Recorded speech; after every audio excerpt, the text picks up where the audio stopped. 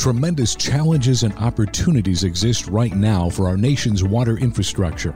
In this podcast, the industry's top leaders and innovative minds share their knowledge and insights for ensuring our water systems are operating safely and efficiently. These discussions are designed to motivate and create vibrant 21st century water systems and the innovative workforce required to lead and operate them. This is 21st Century Water with your host, Aquasight founder and CEO, Mahesh Lunani. Well, good morning, good afternoon, good evening. I am delighted to invite today Adel Haj Khalil. Adel is the Chief Executive Officer of Metropolitan Water District of Southern California. It is the largest wholesale agency in the country, serving over 19 million residents and 26 member public agencies. Given the challenges of water in California, I think the conversation with Adel will be not only meaningful, but it's an outstanding thing, not only for the U.S., but also a worldwide audience. So welcome, Adel. Thank you, Mahesh. You and I have been talking for 4, 5, 6 years, and you moved from LA Sanitation, dealing with wastewater, to LA Street Services, dealing with streets and trees, and now you are the CEO with the Metropolitan Water District, dealing with drinking water. That's a whole range of services. How do you describe your journey? It's a great journey. I think it's a rewarding journey. But at the end of the day, what we all stand for is uplifting people's lives and taking care of people. I've been working in the water industry for the last 32 years. Wastewater, recycled water, sewer system, stormwater, stormwater reuse, integrated planning. All these things really help me bring people together, collaborate, plan for leveraging resources, address the changing climate. And 3 years ago, when the mayor asked me to take on Streets LA, what he wanted me to do is come in and really integrate multi-benefit solutions, climate adaptation, and equity into a holistic solution. And now, as I move into Metropolitan, the journey we have before us is addressing the shrinking water supplies, the changing climate, and the drier days and hotter days.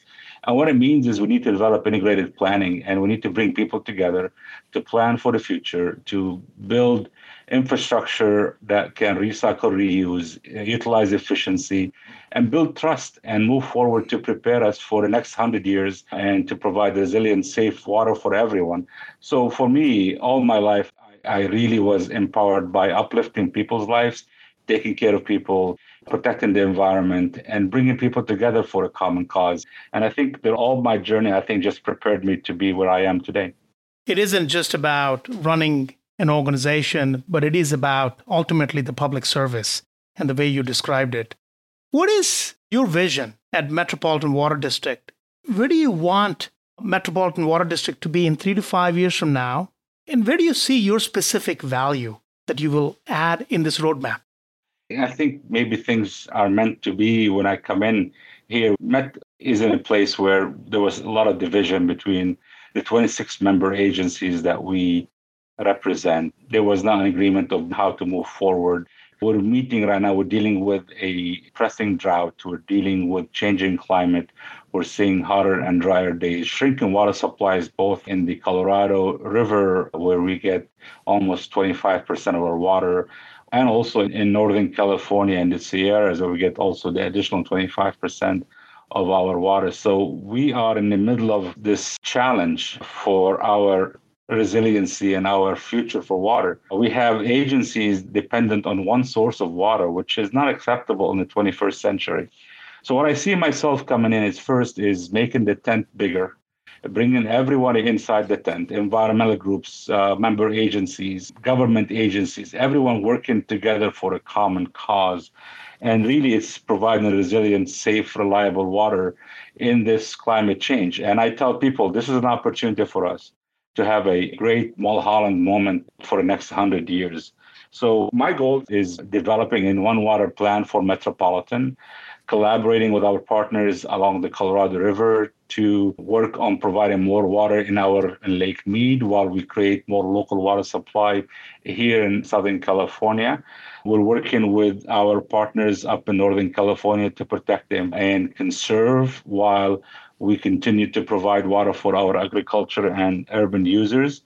It's a balance. And to me, providing sustainability, resiliency for our future, but also equity is a huge thing for me, where Metropolitan is now looking into underserved communities and how we can really help underserved community in our region in workforce development and giving them access to rebate programs for conservation, addressing issues like leaky pipes where they cannot afford to put money out of their pocket for fixing leaky pipes. And we want to just do also direct install instead of having people put money and then we come back and reimburse them. And that's difficult.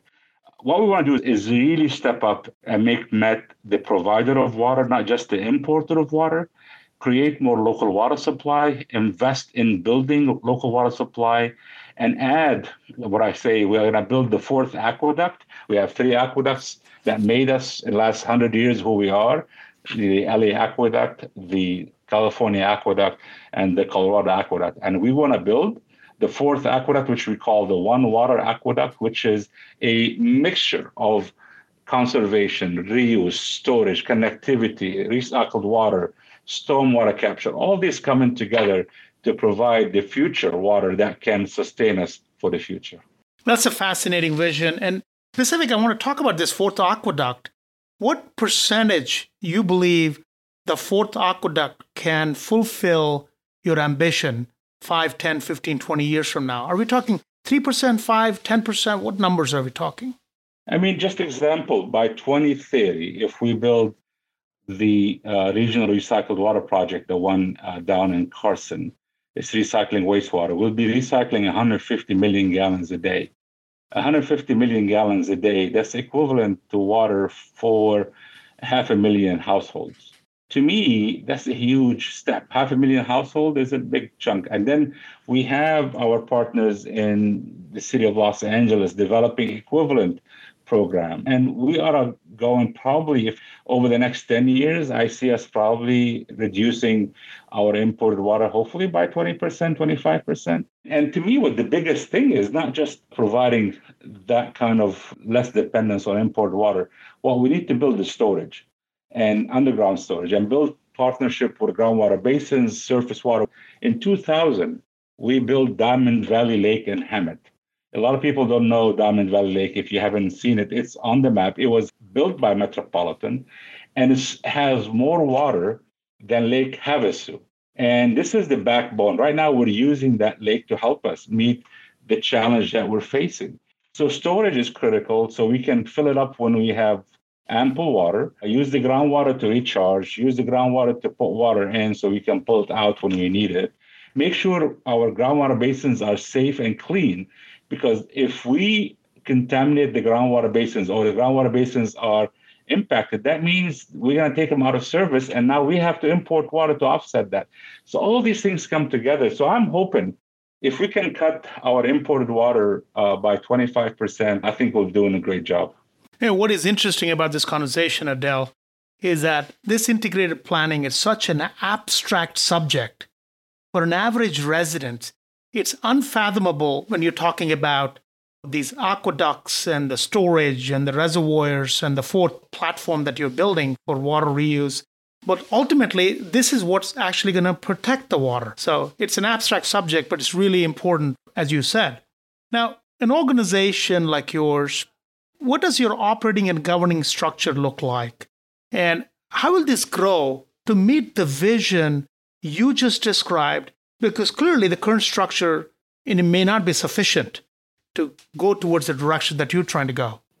I mean, Metropolitan is a large service area, right? We have over 5,200 square miles, 26 member agencies. We have 20 million people. And we have 38 board members. So it's a very complicated process. And you look at the politics, and it varies from liberal to conservatives to many. To me, what I want to do is, and I have been doing it over the last 3 months, is to reach out to everyone, to bring people together, to see a common vision. So about a month ago, we had a retreat with the board members, and we actually went through my visioning of One Water, and we talked about the challenges. We had straight talk about what we need to do. And it's amazing how people all have, maybe they say different, but it's all the same. It's really what they want is resilient, affordable, and safe water for everyone. And that's a common goal. And how we do it, that's the challenge. And the challenge is you can't just do it the old way because it doesn't exist anymore. If you look at this year, the snowpacks in the Colorado Rockies and in the Sierras was about 80% of normal. What came out of it in runoff into our rivers and our reservoirs was 30%.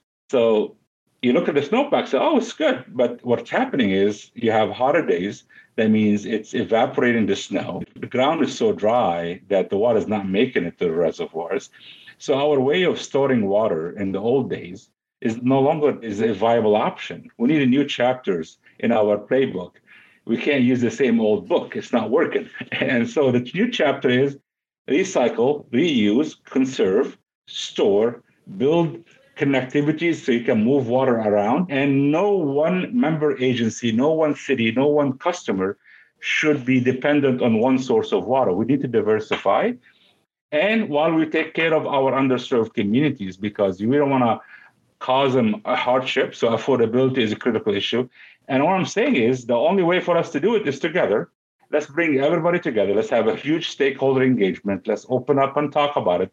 Let's bring people and let's have a discussion over it because we need to do something today. The drought may end in a year or two, and then it's going to come back again. What we need to do, we can't respond to the drought. We need to plan ahead. And planning doesn't happen overnight. So what I'm telling them, we need to prepare. We know water is life, it's jobs, it's firefighting, it's everything we talk about. And I think people see it, and I think when we start opening the door and listening and creating a common vision. So we're working on a strategic planning effort. We came up with 5 strategic priorities for us, and we're starting the process of sharing that with our board members and staff and member agencies and stakeholders. And over time, we're going to embrace common vision. And when we all row in the same direction, we get somewhere. When we're rowing in opposite directions, we're going to be stalling and spinning and not going anywhere. So my goal is to make sure everybody is moving in the same direction, knowing exactly where we're going. And I'm optimistic with my ability to build consensus and collaboration, I can move us forward.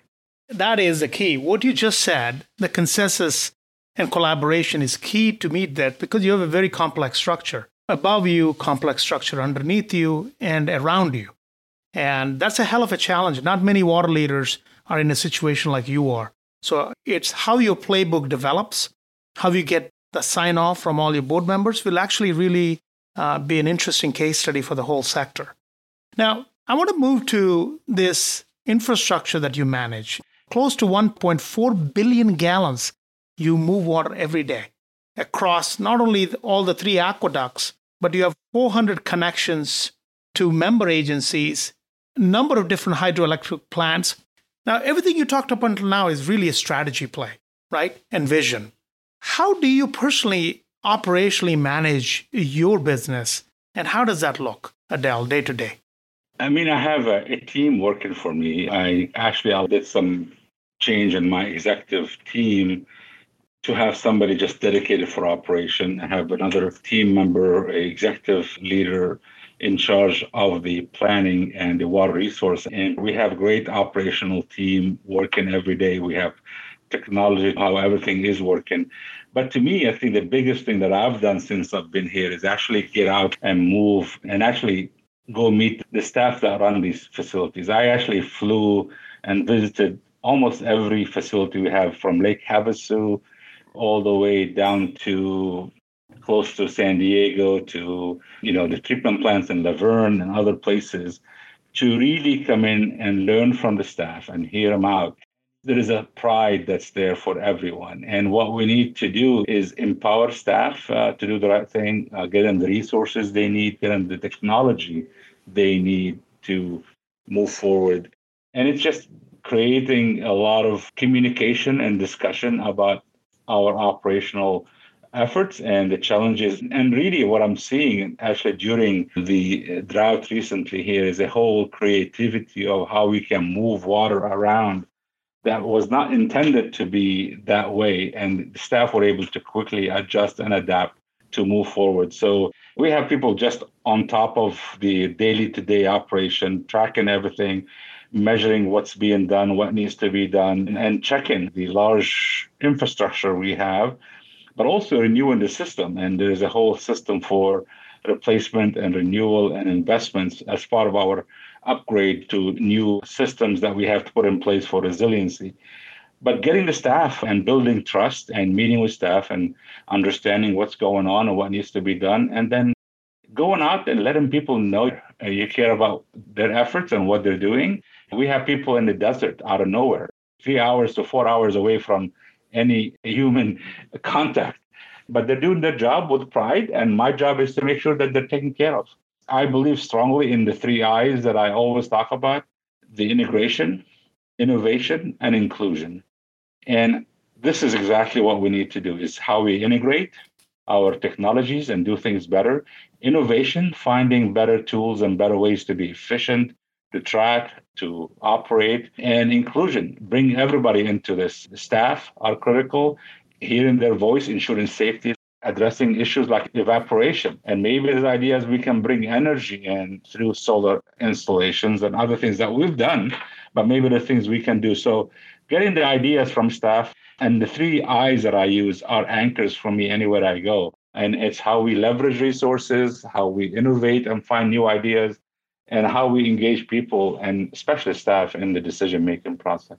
Right. And I'm curious, since you made all these operational visits in the first several months, what was one thing that surprised you? One thing is I noticed all our pump stations and facilities are so clean and so pristine, you can actually eat off the floor. And I was surprised with that much, you're in the middle of a desert, and why is this system so clean and the area, the floors and the pumps are so clean? And you know what the answer was for me? What was it? It's their way of finding out if something is wrong. Yeah. If everything is clean, the pumps are clean, everything's clean, any drop of oil, anything that's not right, you'll see it and you can act on it right away. Right. And that's when I asked, the answer was, that's how we do it. For us, it's part of our maintenance. What a great thing to tell to the residents, that when you go into these pump stations, they're just about as good as your plate in which you're eating food on. It's an outstanding representation of the organization. So let me switch a little bit. You manage over $2 billion of budget every year. What is your investment focus moving forward? The investment right now moving forward is clearly on making sure our existing system is properly maintained, upgraded, making sure that the system is renewed, because we have old systems, old valves, old gates, old control systems. All these are under a process of upgrade and the prioritization, assessment, technology. I mean, the amount of technology we have in assessing vibrations and building tools, and the whole rehab program is critical.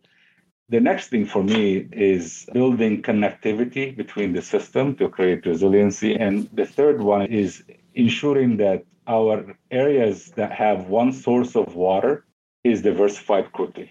From a resiliency point of view, whether it's earthquake, whether it's water quality or drought or climate change, none of our system, none of our service areas and customers should worry about whether they get water or not. And that's the way you do it, is providing multiple sources of water. That's the priority for me, is to do that. And the last one is to invest in recycling or reuse and conservation with focus on the underserved communities. And the last one now is workforce development. I'm really focused on succession planning and workforce development and hiring from the community for the future jobs and training people. So we have a good apprenticeship program, but we need to double down on it and move forward. Yeah, quite a bit. I mean, that's a lot of initiatives to make investments on in the coming years. But I'm sure you didn't take up this job because it was easy. You wanted a new challenge in your life, and you got it all. And what irony that when you took this job up is when the drought hit. And so now you got a real opportunity to create an amazing legacy with this fourth aqueduct. I want to talk about something you raised early on in the conversation. When you took on this role, you said the operating working relationship with the 26 member agencies, there's room to improve. So tell me exactly how that works today and what can be done better in the future.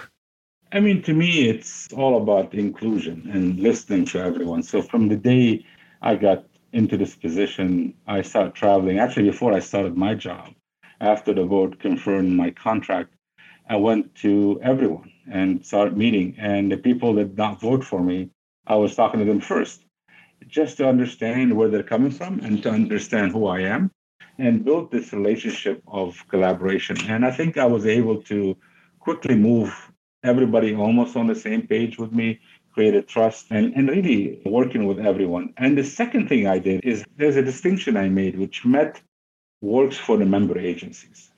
It's not the other way around. And I think that shift in thinking that we're here for you. If it wasn't for you, we won't exist. So my job is to make sure that you're successful. How can I make you successful?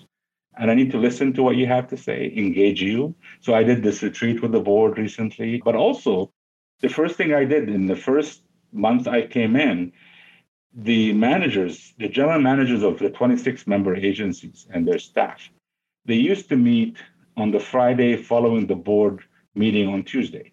So Tuesday the board meets, Friday these guys meet. And there was a resignation from them to attending because what they felt, and they told me that, is that most of the decisions are done already at the board. Right. And the only thing they're doing on that Friday is just criticizing the decision that was made on Tuesday. And I said, no, what we need to do is get you involved in the decision-making process so you can inform us. So if something is not ready for presentation to the board, we can pull it back. If there is information that's needed, let's augment the report to ensure it addresses your point of view. And you can take that information and inform your policymaker. And we quickly changed that. Now we meet 2 weeks before the board meeting. And we had one last Friday, and it was 2.5 hours on major issues regarding emergency drought and investments and resiliency. And we talked about specifics of urgent actions that we have to take. And they're so engaged. I mean, 2.5 hours, the meeting stops at 12. They kept going until almost 1 because they want to talk, they want to engage. And they said, it's actually, for me, it's rewarding to hear some of them say, thank you, because we gave up on this meeting, but now this meeting is back to what it's supposed to be. It's an opportunity for us to have our voice heard, but also not to be surprised, right? Nobody wants to be surprised, and I don't want to be surprised either. So it's good to have that dialogue and that collaborative effort. And I think it's great. It's working. Excellent. What is subtle change you made? Move those meetings ahead of your board meetings, because what a signal it sends, and it changes the attitude totally based on the example you described. And it sounds like this is one of your top priorities, is the relationship with member agencies. And the way you described it, if not for your existence, Met is not in existence, right? Now, you talked a lot about California water crisis.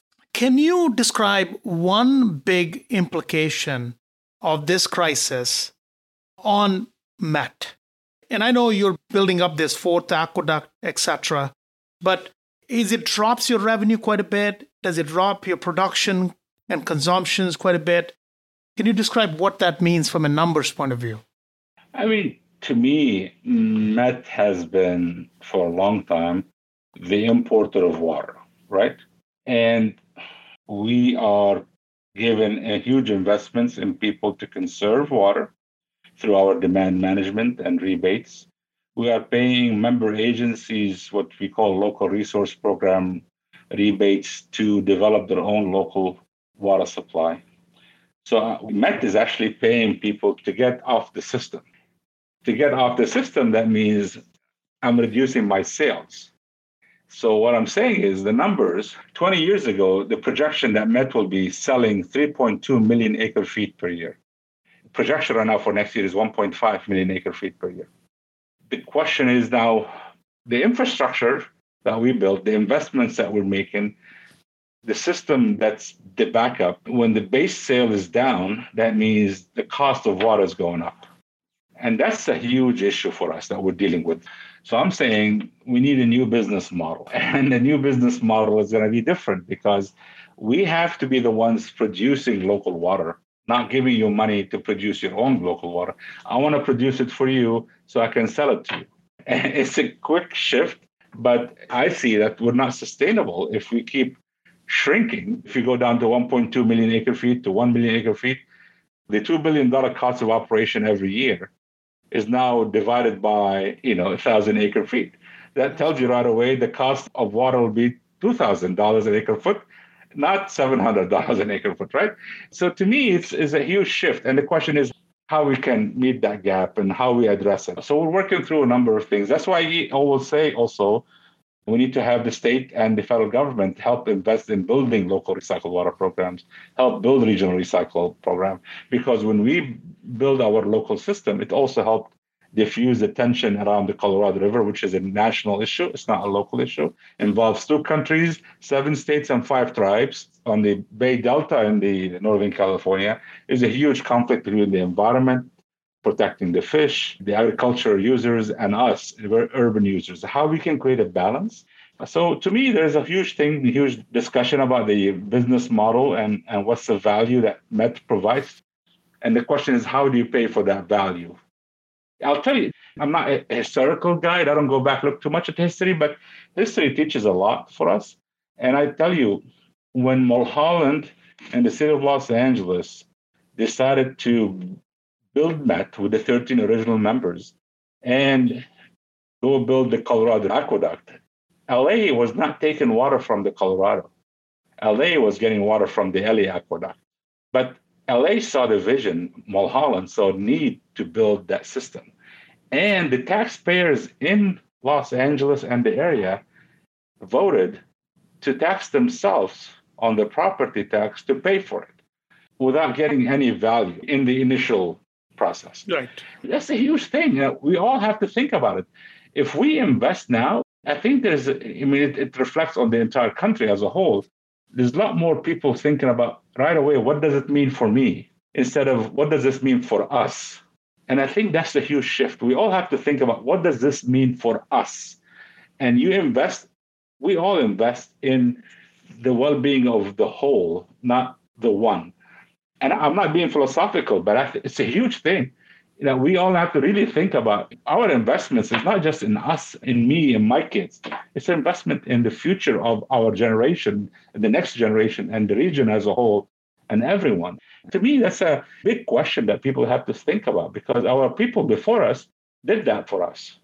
And we need to do the same thing for the people coming after us.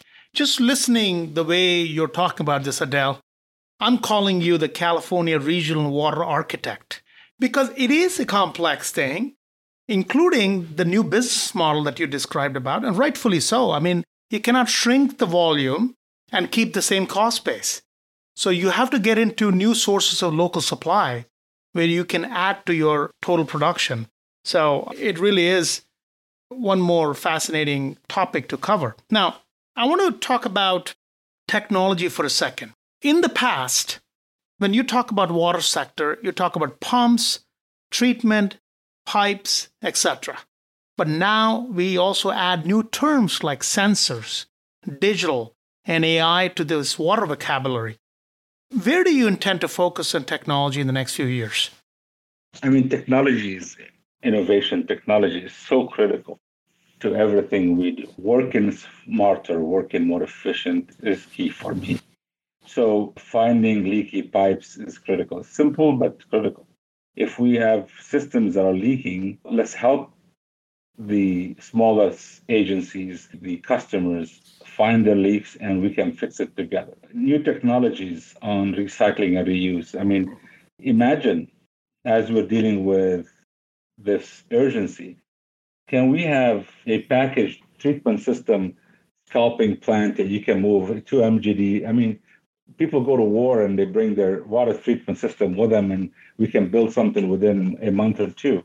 Can we do that quick in building a system to recycle wastewater or clean contaminated groundwater to provide water in the vicinity, which we connect the dots and drops and make it closer to each other? But I think to me is, and you said it, the whole AI technology is appealing to me, because I started looking at it when I was in Streets LA and sanitation and others.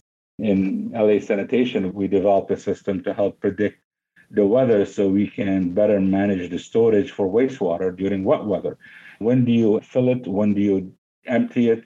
All that is tied to sensors, data, and then a history of information that you're involved in, Mahesh, how you have that effort. But the same thing came with our weather, with our system.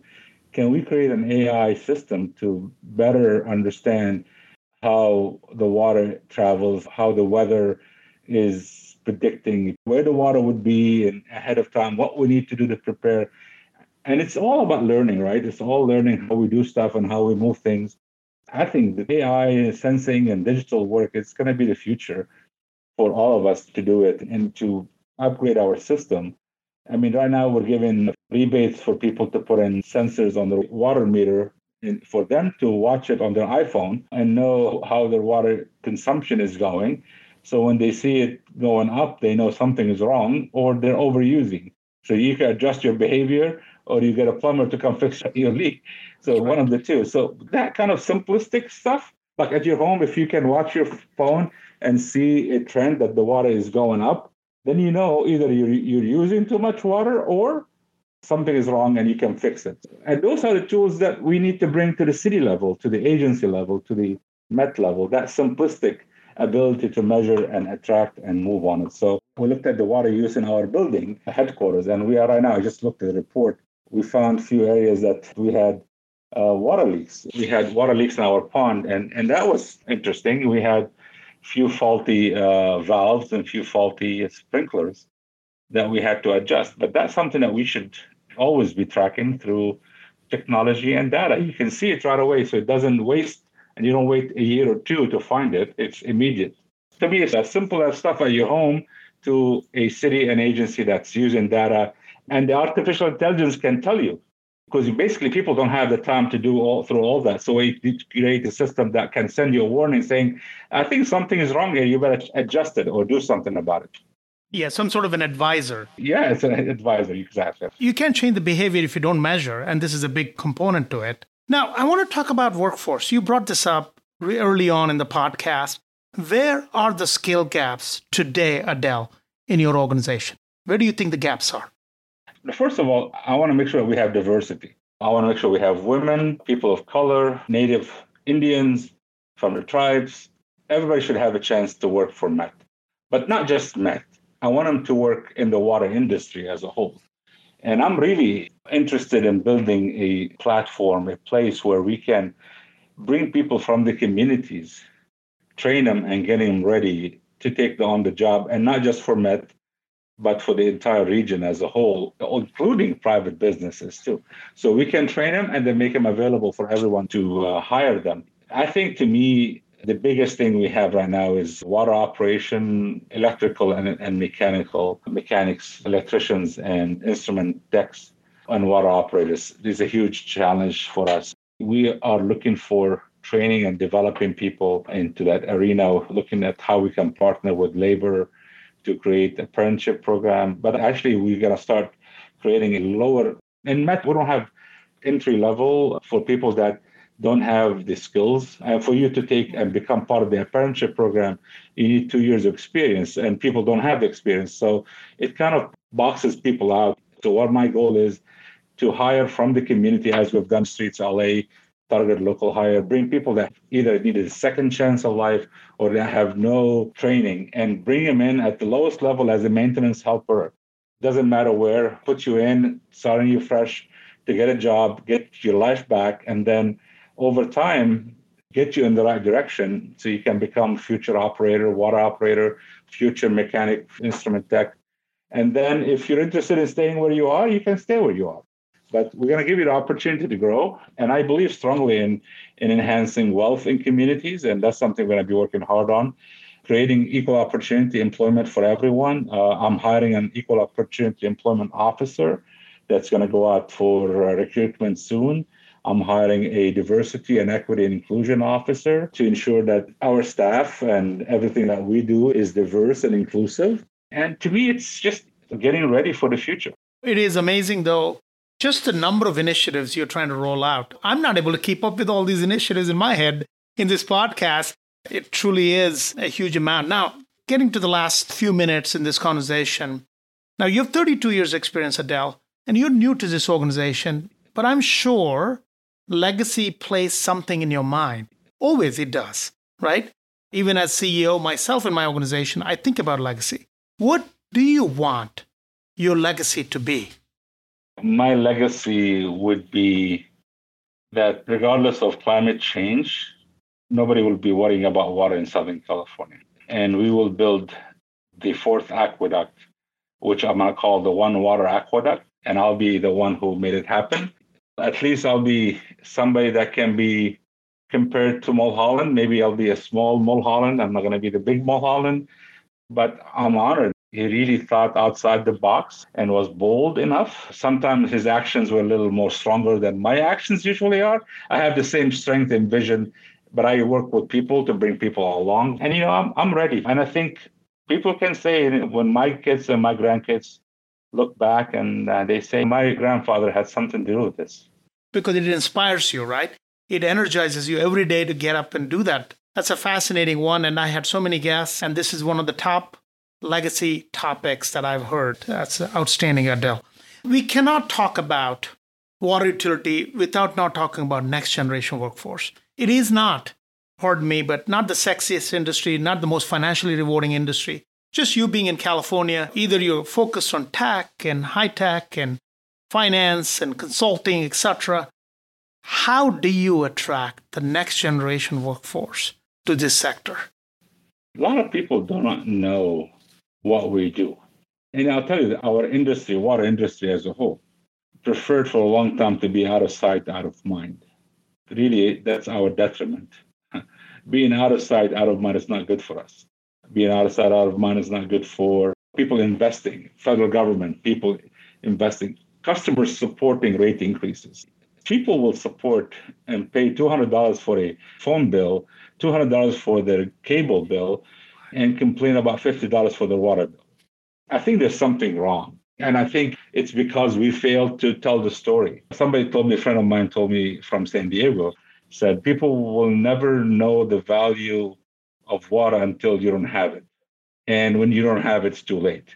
So to me, we need to do a better job educating people, educating our children, educating the folks, and reaching out and getting out to the communities, getting to the schools, getting to the colleges. It's not sexy, but it's probably the most rewarding job once you get in it. I met people across the country, across my member agencies and across Metropolitan, and I know how proud people are. And we need to just continue working on getting the word out, getting to high schools, getting to colleges, getting to just people at large, just let them know, hey, there's a chance for you to make a difference in life. Somebody asked me one time, is why water for me? And I shared that with a lot of people, I wanted to be a doctor, never was able to become a doctor because I could not afford it financially and time. And I need to help my family. So I became an engineer and I got into water, which I tell them I'm fulfilling my dream of saving lives by being in water. We save lives. And I think we need to really have a higher calling to everyone, because if you're working, you're a mechanic, you're an electrician, you're a janitor, doesn't matter what you do, you're a gardener, or you're an engineer, you're a tech person, you're saving lives. You're not just fixing a pump, you're saving lives. This is what we do. And if you get a higher calling and you tell people who we are, people are going to come in and will be proud to tell the story. And that happens in every, infrastructure industry, but especially in the water. It's so critical, and people think twice about it. When you talk about water, you're drinking water every single day, and that's the first thing that people get sick from water. And if we don't do our job, and we're not doing a good job, and how many people get sick? Nobody. I mean, we're doing so good of a job here. But that's when we need to take a pride and tell the story and get out and educate kids. And we have a lot of work to do, but I'm excited about it, and we can do it as an industry together. Right. Well, human bodies and water are intertwined, as we know it, unless some aliens come up on our planet and tell us that you can decouple those two, but we cannot at the moment, right? No, yeah. So Adel, it's been a terrific conversation. You're thinking about integrated planning. You want to create this fourth aqueduct, a new chapter in the playbook for Southern California, focused on the 3 I's and able to drive diversity and inclusion, and more importantly, strengthen the member agency relationships and creating this new business model for MET. It's a lot of work. It's a lot of initiatives. And I absolutely wish you an amazing best of luck to see this through. Yeah, thank you. Thank you, Mahesh. And thank you for what you do.